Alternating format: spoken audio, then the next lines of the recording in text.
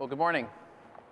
If you turn with me in your Bibles to Deuteronomy chapter 8, found on page 152. We're doing a series this summer in the book of Deuteronomy, and as we've seen, the book of Deuteronomy is Moses' last speech to the Israelites as he's preparing to die, as they're standing on the brink of entering the promised land. They've been in the desert and the wilderness for the last 40 years, and Deuteronomy is all about covenant renewal. So remembering the promises that they had made at Mount Sinai when God had established his covenant with them as a people, remembering God's promises that he had made even before that to Abraham and Isaac and Jacob, and that were reaffirmed at Mount Sinai. So Deuteronomy is looking back to these promises, this covenant relationship that God and the people are in, but also looking forward to the future of their life in the promised land and what it will mean for them to love and be loyal to God above everything else. This morning we're looking at chapter 8, and so we're going to read the whole chapter. And there's a contrast you'll see between their past time in the wilderness and their future in the promised land that runs throughout this chapter. So let's read together Deuteronomy chapter 8, the whole chapter. This is Moses' words to the people of Israel. He says, "The whole commandment that I command you today, you shall be careful to do, that you may live and multiply and go in and possess the land that the Lord swore to give to your fathers. And you shall remember the whole way that the Lord your God has led you these 40 years in the wilderness, that he might humble you, testing you to know what was in your heart, whether you would keep his commandments or not. And he humbled you and let you hunger and fed you with manna, which you did not know, nor did your fathers know, that he might make you know that man does not live by bread alone, but man lives by every word that comes from the mouth of the Lord. Your clothing did not wear out on you, and your foot did not swell these 40 years. Know then in your heart that as a man disciplines his son, the Lord your God disciplines you. So you shall keep the commandments of the Lord your God by walking in his ways and by fearing him. For the Lord your God is bringing you into a good land, a land of brooks of water, of fountains and springs flowing out of the valleys and hills, a land of wheat and barley, of vines and fig trees and pomegranates, a land of olive trees and honey, a land in which you will eat bread without scarcity, in which you will lack nothing, a land whose stones are iron, and out of whose hills you can dig copper, and you shall eat and be full, and you shall bless the Lord your God for the good land he has given you. Take care lest you forget the Lord your God by not keeping his commandments and his rules and his statutes, which I command you today, lest when you have eaten and are full and have built good houses and live in them, when your herds and flocks multiply and your silver and gold is multiplied and all that you have is multiplied, then your heart be lifted up and you forget the Lord your God, who brought you out of the land of Egypt, out of the house of slavery, who led you through the great and terrifying wilderness with its fiery serpents and scorpions and thirsty ground where there was no water, who brought you water out of the flinty rock, who fed you in the wilderness with manna that your fathers did not know, that he might humble you and test you to do you good in the end. Beware lest you say in your heart, my power and the might of my hand have gotten me this wealth. You shall remember the Lord your God, for it is he who gives you power to get wealth, that he may confirm his covenant that he swore to your fathers, as it is this day. And if you forget the Lord your God, and go after other gods, and serve them, and worship them, I solemnly warn you today that you shall surely perish. Like the nations that the Lord makes to perish before you, so shall you perish, because you would not obey the voice of the Lord your God." As I said, this morning's chapter has two main themes: Israel's past in the wilderness and their future in the promised land. Or in more general terms, we might talk about adversity and prosperity. And this chapter is about adversity and prosperity and how they affect our relationship with God. Now, in particular, this passage shows us that adversity can teach us to depend on God. But prosperity tempts us to do exactly the opposite. And so this morning we'll consider God's purpose for us, what He's teaching us through both adversity and prosperity, and how we can live wisely in either situation that we encounter. So first, adversity. Adversity teaches us to depend on God. Now imagine what it was like for the children of Israel coming through the wilderness, spending 40 years. They ate the same kind of food every single day for 40 whole years. Manna wafers. In fact, it was sort of like mystery food. They couldn't even quite figure out what it is. So the word manna means, what is it? Sort of, they're saying, we have whatchamacallit for dinner and breakfast and lunch. They followed the same routine day after day. Every morning they had to go out and gather their food. They couldn't even gather, except for the Sabbath day, they couldn't even gather enough for more than one day because it would rot and grow maggots. They wore the same clothes day after day. Now I imagine that as they went through the wilderness and as their children grew up, perhaps they did a little trading around, little hand-me-downs. But they had no way of making new clothes, wearing the same stuff that somebody has worn for the last 40 years. They were living on the edge. They were barely surviving. Verse 15, Moses describes the wilderness as a great and terrifying place with serpents and scorpions and thirsty ground and no water.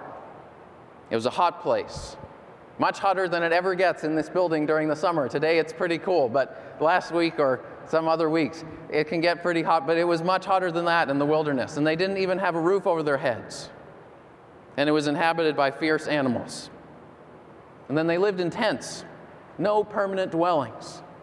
They were basically homeless nomads for 40 whole years. But God used that time in the wilderness to teach them to depend on Him. God brings us through adversity in order to teach us how to depend on Him. And Moses elaborates on this point. He used 3 verbs to describe God's purpose in the wilderness, how God taught them to depend on Him. He says God used their adversity to test them, to humble them, and to discipline them. And God uses adversity in our lives to test us, to humble us, and to discipline us. So first, God uses adversity to test us. Verse 2, He says, testing you to know what was in your heart and whether you'd obey His commands or not. And again in verse 16, that He might test and humble you. In any relationship, adversity is a test of loyalty. How do you know whether someone really loves you and is committed to you, or they just treat you nice because they want the stuff that you can give them? The only way that you can learn that is by going through some kind of adversity. Proverbs 17:17 says, a friend loves at all times, and a brother is born for adversity. A few months ago, my wife and I watched the movie The Vow. It's about a couple who got married just 10 weeks after their wedding. The wife had a traumatic brain injury and lost her short-term memory. And so she had no memory of this man who was now her husband. No memory of their marriage, no memory of their dating relationship. They'd only met about a year and a half or 2 years ago. And the movie's all about the question, will they stay together or not? Will he continue to pursue his wife even though she considers him to be a total stranger and wants nothing to do with him initially? Will she, after she sees a video recording of their marriage vows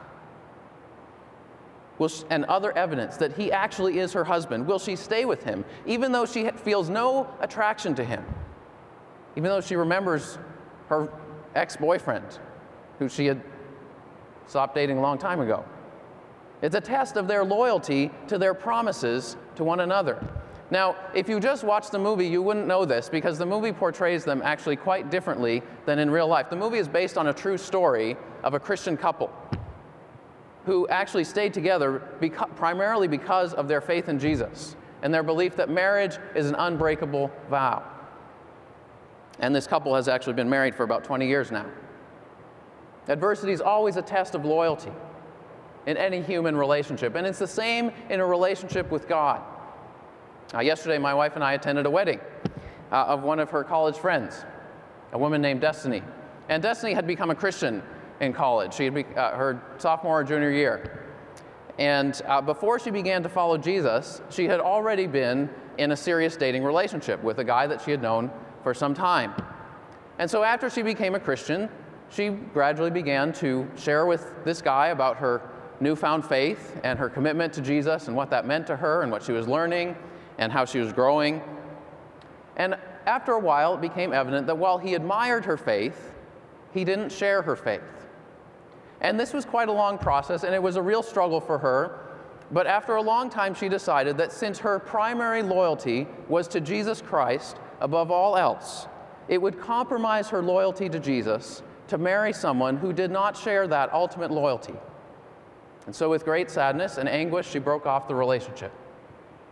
Now, surprisingly, several months after they broke up, this guy became a Christian. And so yesterday they got married. And it was wonderful, it was beautiful. Now, I know not every story ends in the same way. Just because you surrender something to God doesn't mean that He'll give it back to you the next day in exactly the same way. But adversity can be a test of our loyalty, where our ultimate loyalties lie. And it can be a means of God working in our hearts to show us that He is supremely valuable, even above any other relationship. That He's surpassingly valuable above everything else. Moses says, God led you through the wilderness, testing you to know what was in your heart and whether you would obey His commandments or not. The wilderness for Israel was a test. But actually, it was a test that Israel failed.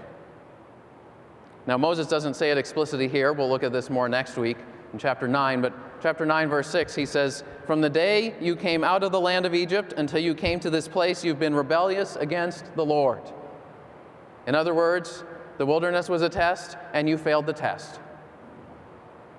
You know, if you read the book of Numbers, that's a good summary of the book of Numbers. God leads them through the wilderness. They face at least 7 different tests, and each time they disobey, and they fail to trust and live according to God's ways. But God used the adversity of the wilderness to expose the idolatry in the people's hearts. And sometimes God uses adversity in our own lives in the same way. Maybe you've been through a time of adversity and you've messed up and you know it. You've been unfaithful to God through a time of adversity. And sometimes God brings adversity into our lives to show us what's in our heart and to remove our false illusions about how good we think we are. Or in the words of this passage, God uses adversity not only to test us, but also to humble us. And that word occurs also in verse 2 and verse 16, right next to testing, to test us and humble us. Now, being humble doesn't mean walking around all day with a droopy face or sitting at home all day feeling worthless. That's not what humility is. Humility begins with an honest assessment of ourselves in the light of who God really is. Humility means recognizing our smallness and sinfulness and God's greatness and holiness. And God uses adversity to humble us, to make us realize that we depend on Him, that we are not sufficient in ourselves, that He is the one who carries us. Sometimes God humbles us simply through our basic creaturely limitations. Our daily needs for food and water and sleep and shelter, daily reminders that we're not self-sufficient. Every time we get sick and need somebody else to care for us. Every time we get tired and can't function any longer without sleep. It's a reminder of how finite, how limited, and how mortal we are. And how we're not in control. You know, the only way that you can sleep is by letting go of control. There's no way that you can be asleep and in control of what's happening around you at the same time. By definition, sleep means you're not in control. It's a daily reminder from God that we're not ultimately in control. Every time we get hungry and eat some food, it's a sign that we're constantly dependent on something outside of ourselves taking in something outside of ourselves for our very survival. Verse 3 says He humbled you and let you hunger and fed you with manna, that He might make you know that man does not live on bread alone, but by every word, or literally by all that comes from the mouth of the Lord. See, in the wilderness, the children of Israel had nothing else to rely on. They had nothing else to turn to, nothing else that they could see and touch and feel and hold on to except God Himself. Every day they faced their own needs, and every day they saw God's faithfulness and God's love and God's provision, and that God did not abandon them. God used the wilderness to humble them, and He uses adversity to humble us. So God uses adversity to test us and to humble us. And third, He uses adversity to discipline us. Verse 5 is a key verse in this chapter. Moses begins by saying, "Know then in your heart." In other words, take notice of what I'm about to say and take it to heart. As a man disciplines his son, so the Lord your God disciplines you. God compares His relationship to Israel with that of a father to his son, and we see this throughout the Old Testament. It begins back in Exodus chapter 4, verse 22, and God sends Moses to Pharaoh, and He says, "Moses, say this, 'Thus says the Lord, Israel is my firstborn son, so let him go,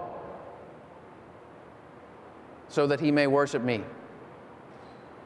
God rescues the people of Israel from slavery in Egypt. He redeems them, and in a sense, He also adopts them and counts them to be His, as a people, His son.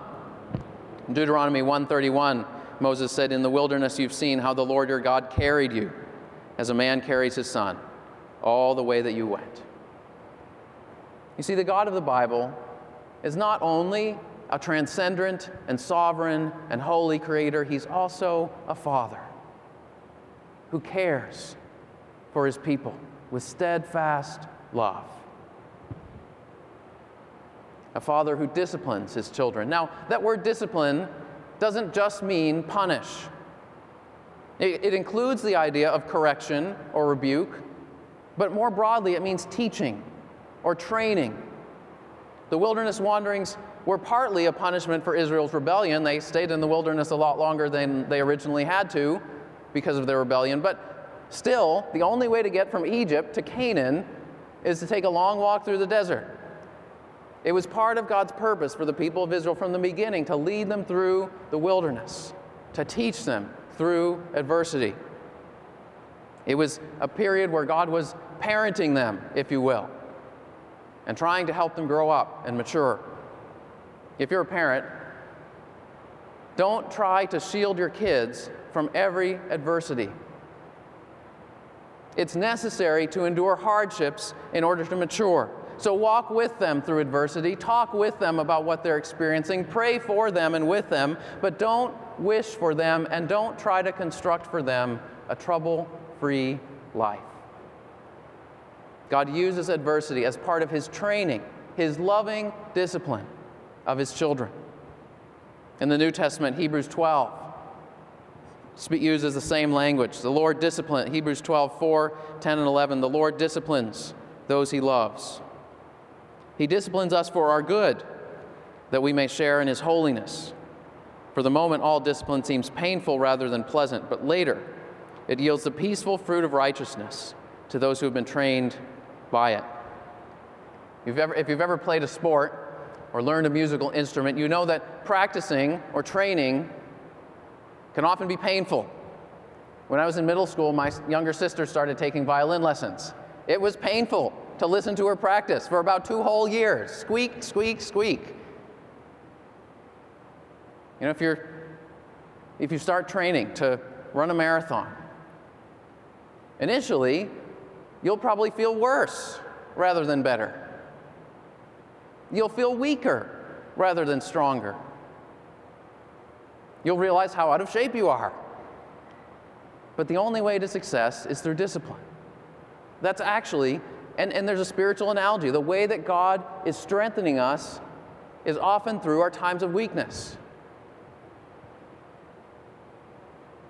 Discipline initially seems painful, but in the end, God says it's for our good. Moses says in Deuteronomy 8:16, He led you through the wilderness to do you good in the end. The only way to spiritual maturity is through adversity, and many Christian leaders throughout history have testified to the importance of this. So Martin Luther, the 16th century reformer and scholar, said, "Affliction is the best book in my library." Martin Luther spent years studying, translated the whole New Testament from Greek into German. He said, "Suffering is the best book in my library, the most valuable resource I have for growing in understanding." Charles Spurgeon, 19th century English Baptist preacher, he became known as the Prince of Preachers, but he also struggled with severe depression throughout his life. And he wrote, "Dr. Affliction is the best expositor of Scripture. If you want to understand the Word of God, you must go through the school of trial." And he went on to say, "I'm afraid that all the grace that I've got out of my comfortable and easy times and happy hours is hardly worth a penny, but the good that I have received from my sorrows, pains, and griefs is altogether incalculable." Or George MacDonald, who later influenced C.S. Lewis, wrote, "Most of the epistles were written in prison. The greatest poets have learned in suffering what they taught in song. So take comfort, afflicted Christian. When God is about to make preeminent use of a man, He puts him in the fire." God uses adversity to test us, to humble us, and to discipline us, to train us as His children. But that's only the first half of this passage. God had brought the people through the wilderness, but then He's about to bring the people into the promised land, a place of unparalleled prosperity. Moses describes this land, verses 7 through 9 and verses 12 through 13, as the exact opposite of the wilderness. He says instead of dry ground, there'll be springs of water and rivers and brooks. Instead of daily rations of the same food, there'll be storehouses of grains and fruits and oil and sweets. Instead of shabby tents, they'll live in solid houses. Instead of scarcity, they'll enjoy abundance. Verse 10 says, "You shall eat and be full, and you shall bless the Lord your God for the good land that He has given you." It's a good gift from God. Now, in the New Testament, God doesn't promise an earthly promised land, and He doesn't promise earthly wealth to His people, but the same principle still holds. That prosperity is a gift from God. 1 Timothy 4:4, "Everything created by God is good, and nothing is to be rejected if it is received with thanksgiving." 1 Timothy 6:17, "God richly provides us with everything to enjoy." God gives us more than we need and far more than we deserve, simply because of His overflowing kindness and generosity. And so we can receive material blessings with thanksgiving and joy as gifts from God's good hand. But at the same time, Moses gives a strong warning. He says this prosperity, it's a good gift from God, but at the same time, it's also a great spiritual danger. Prosperity brings with it the temptation to forget all the important lessons of the wilderness. It brings with it the temptation to forget God. You see, the book of Deuteronomy, it doesn't have a simplistic view of wealth and possessions. It doesn't say, renounce them all because they are evil, but it also doesn't say, prosperity is a sign that God is especially pleased with you. It's a good gift, but it's also a great danger. Abraham Lincoln said, "Nearly all people can stand adversity, but if you want to test a person's character, give him power." God uses adversity to teach us to depend on Him, but prosperity tempts us to do exactly the opposite. And so 5 times in this chapter, verse 2, verse 11, verse 14, verse 18, verse 19, Moses says to the people, remember your time in the desert. Don't forget the Lord by disobeying His commands. Take care lest your heart be lifted up in pride and that you forget the Lord. Remember the Lord. And he ends with a warning, if you forget the Lord, you will perish. And this theme of remembering runs throughout Deuteronomy. 7 times the people are commanded to remember the Lord and what He's done for them. 15 times they're warned, don't forget. Now, forgetting is usually a gradual and almost unnoticed process. Almost no one actually sets out intentionally trying to forget something. If you intentionally try to forget something, it might make you remember it all the more because you're bothered by it. But forgetting is usually a gradual process, like sitting in a boat without an anchor and gradually drifting down the river with the tide.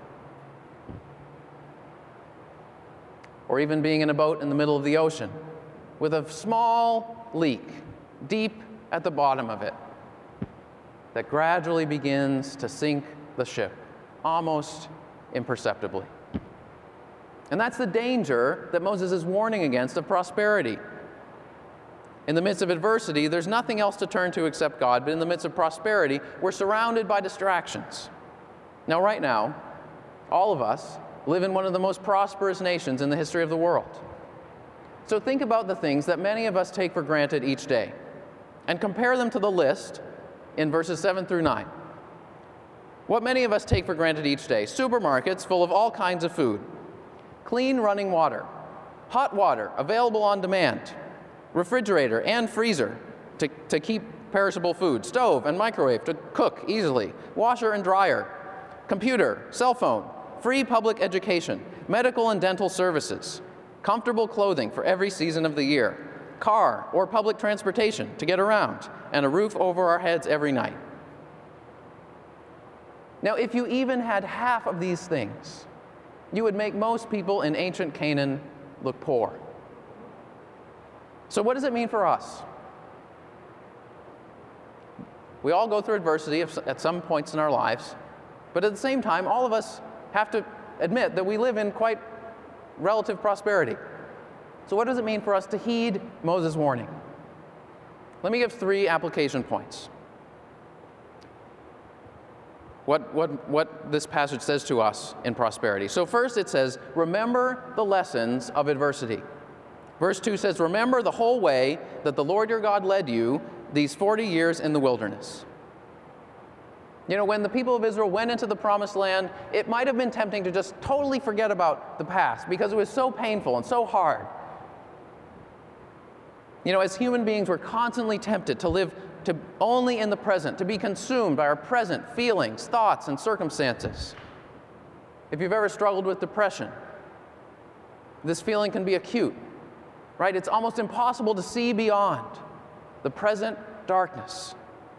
But God's Word always calls us to look outside of ourselves and beyond the present, to look back to God's faithfulness in the past and to look forward to God's promises about the future.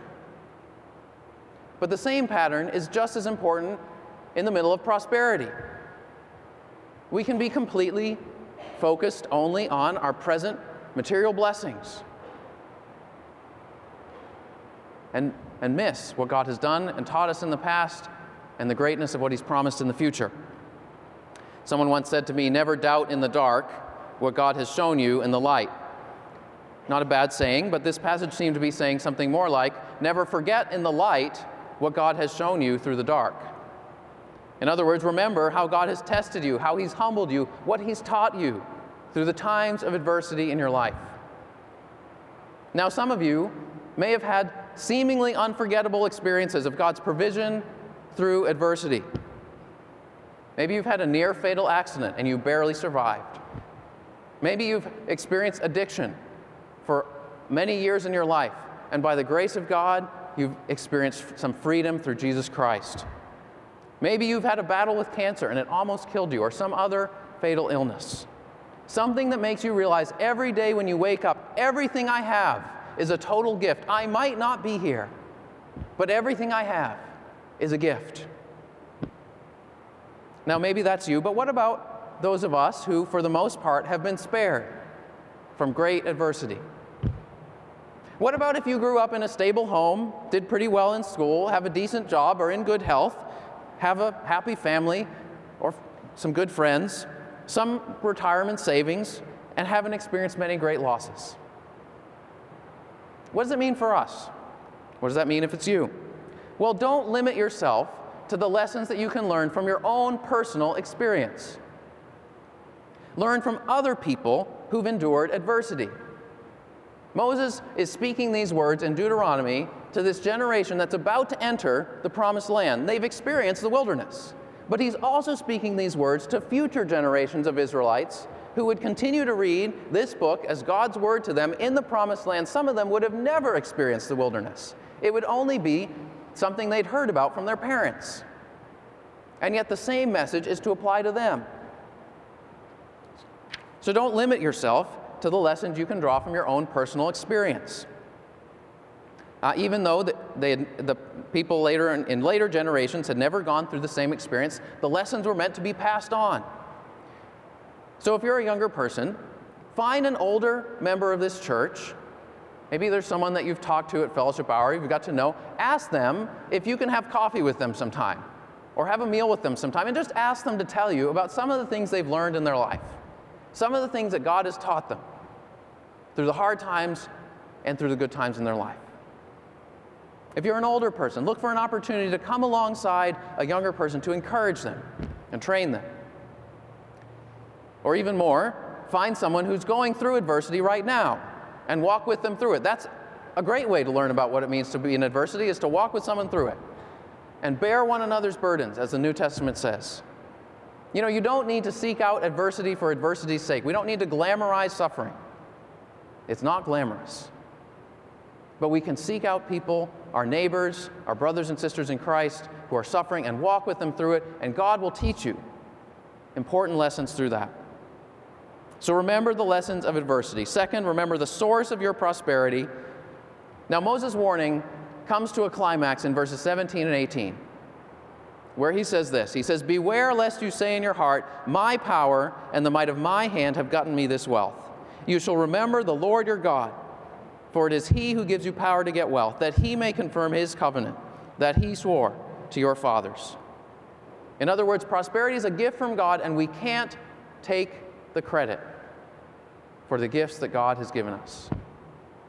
In the language of Jesus' parables, we're managers, but we're not owners of all that we have.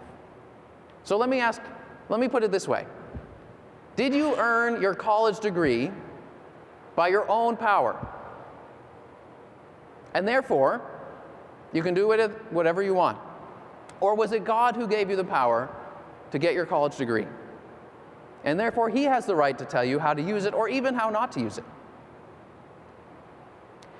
Or did you obtain your house or apartment or car or computer by your own power? Or was it God who gave you the power to get all those things? Do you take the credit, or do you give the glory to God? You think, well, I can use it however I want. I can give it away if I want, or I can keep it totally to myself because it's mine. I earned it.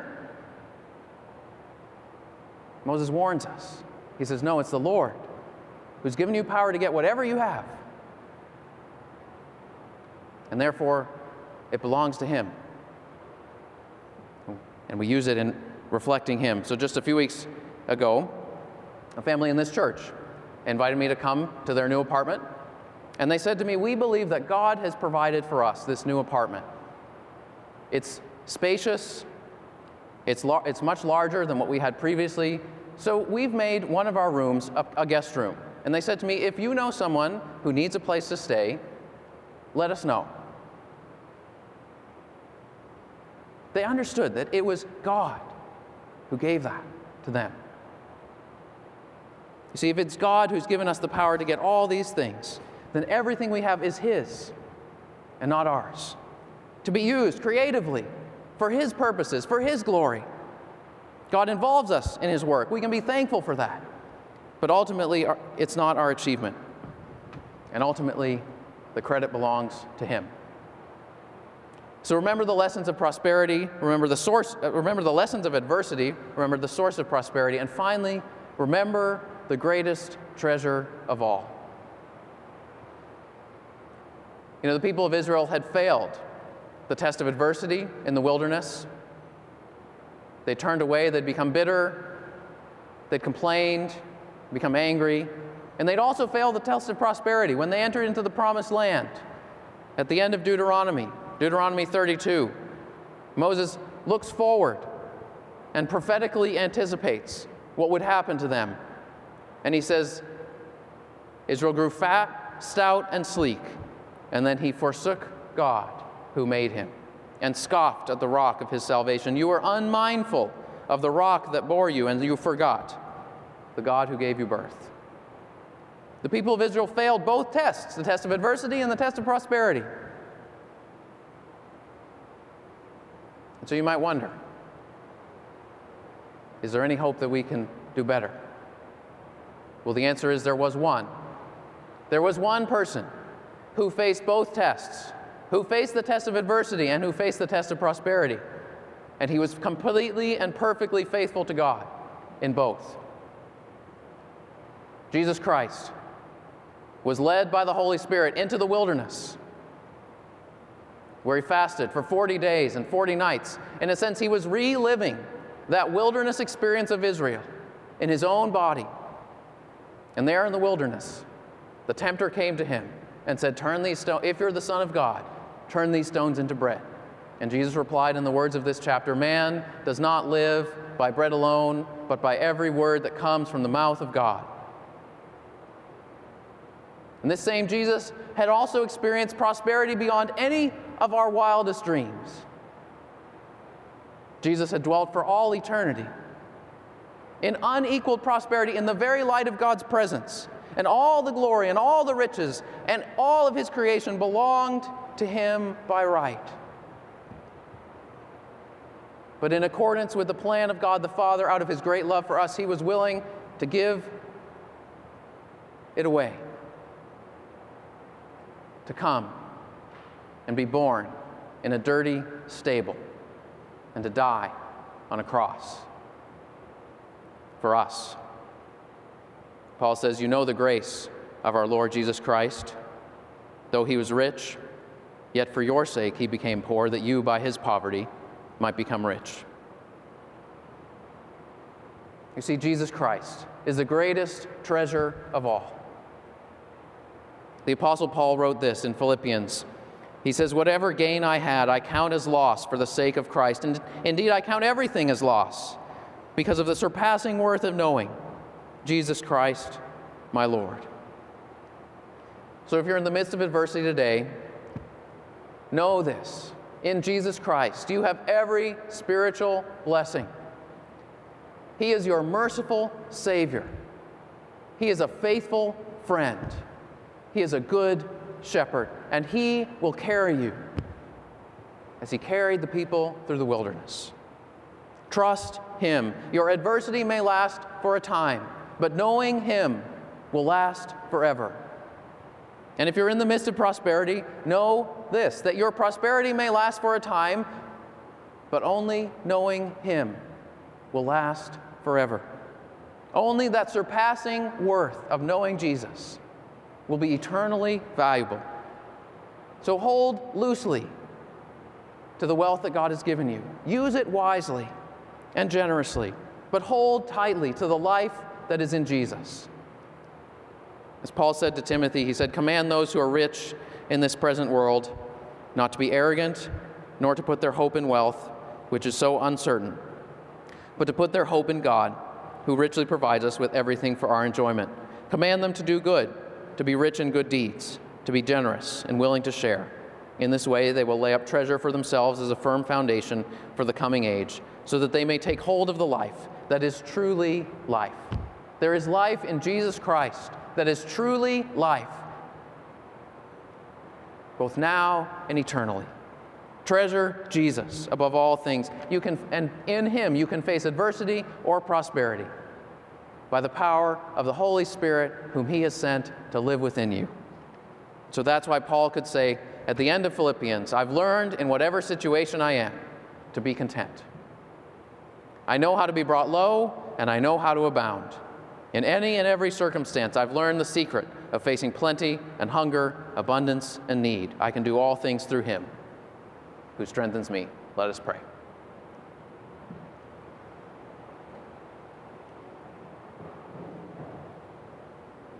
God our Father, we thank you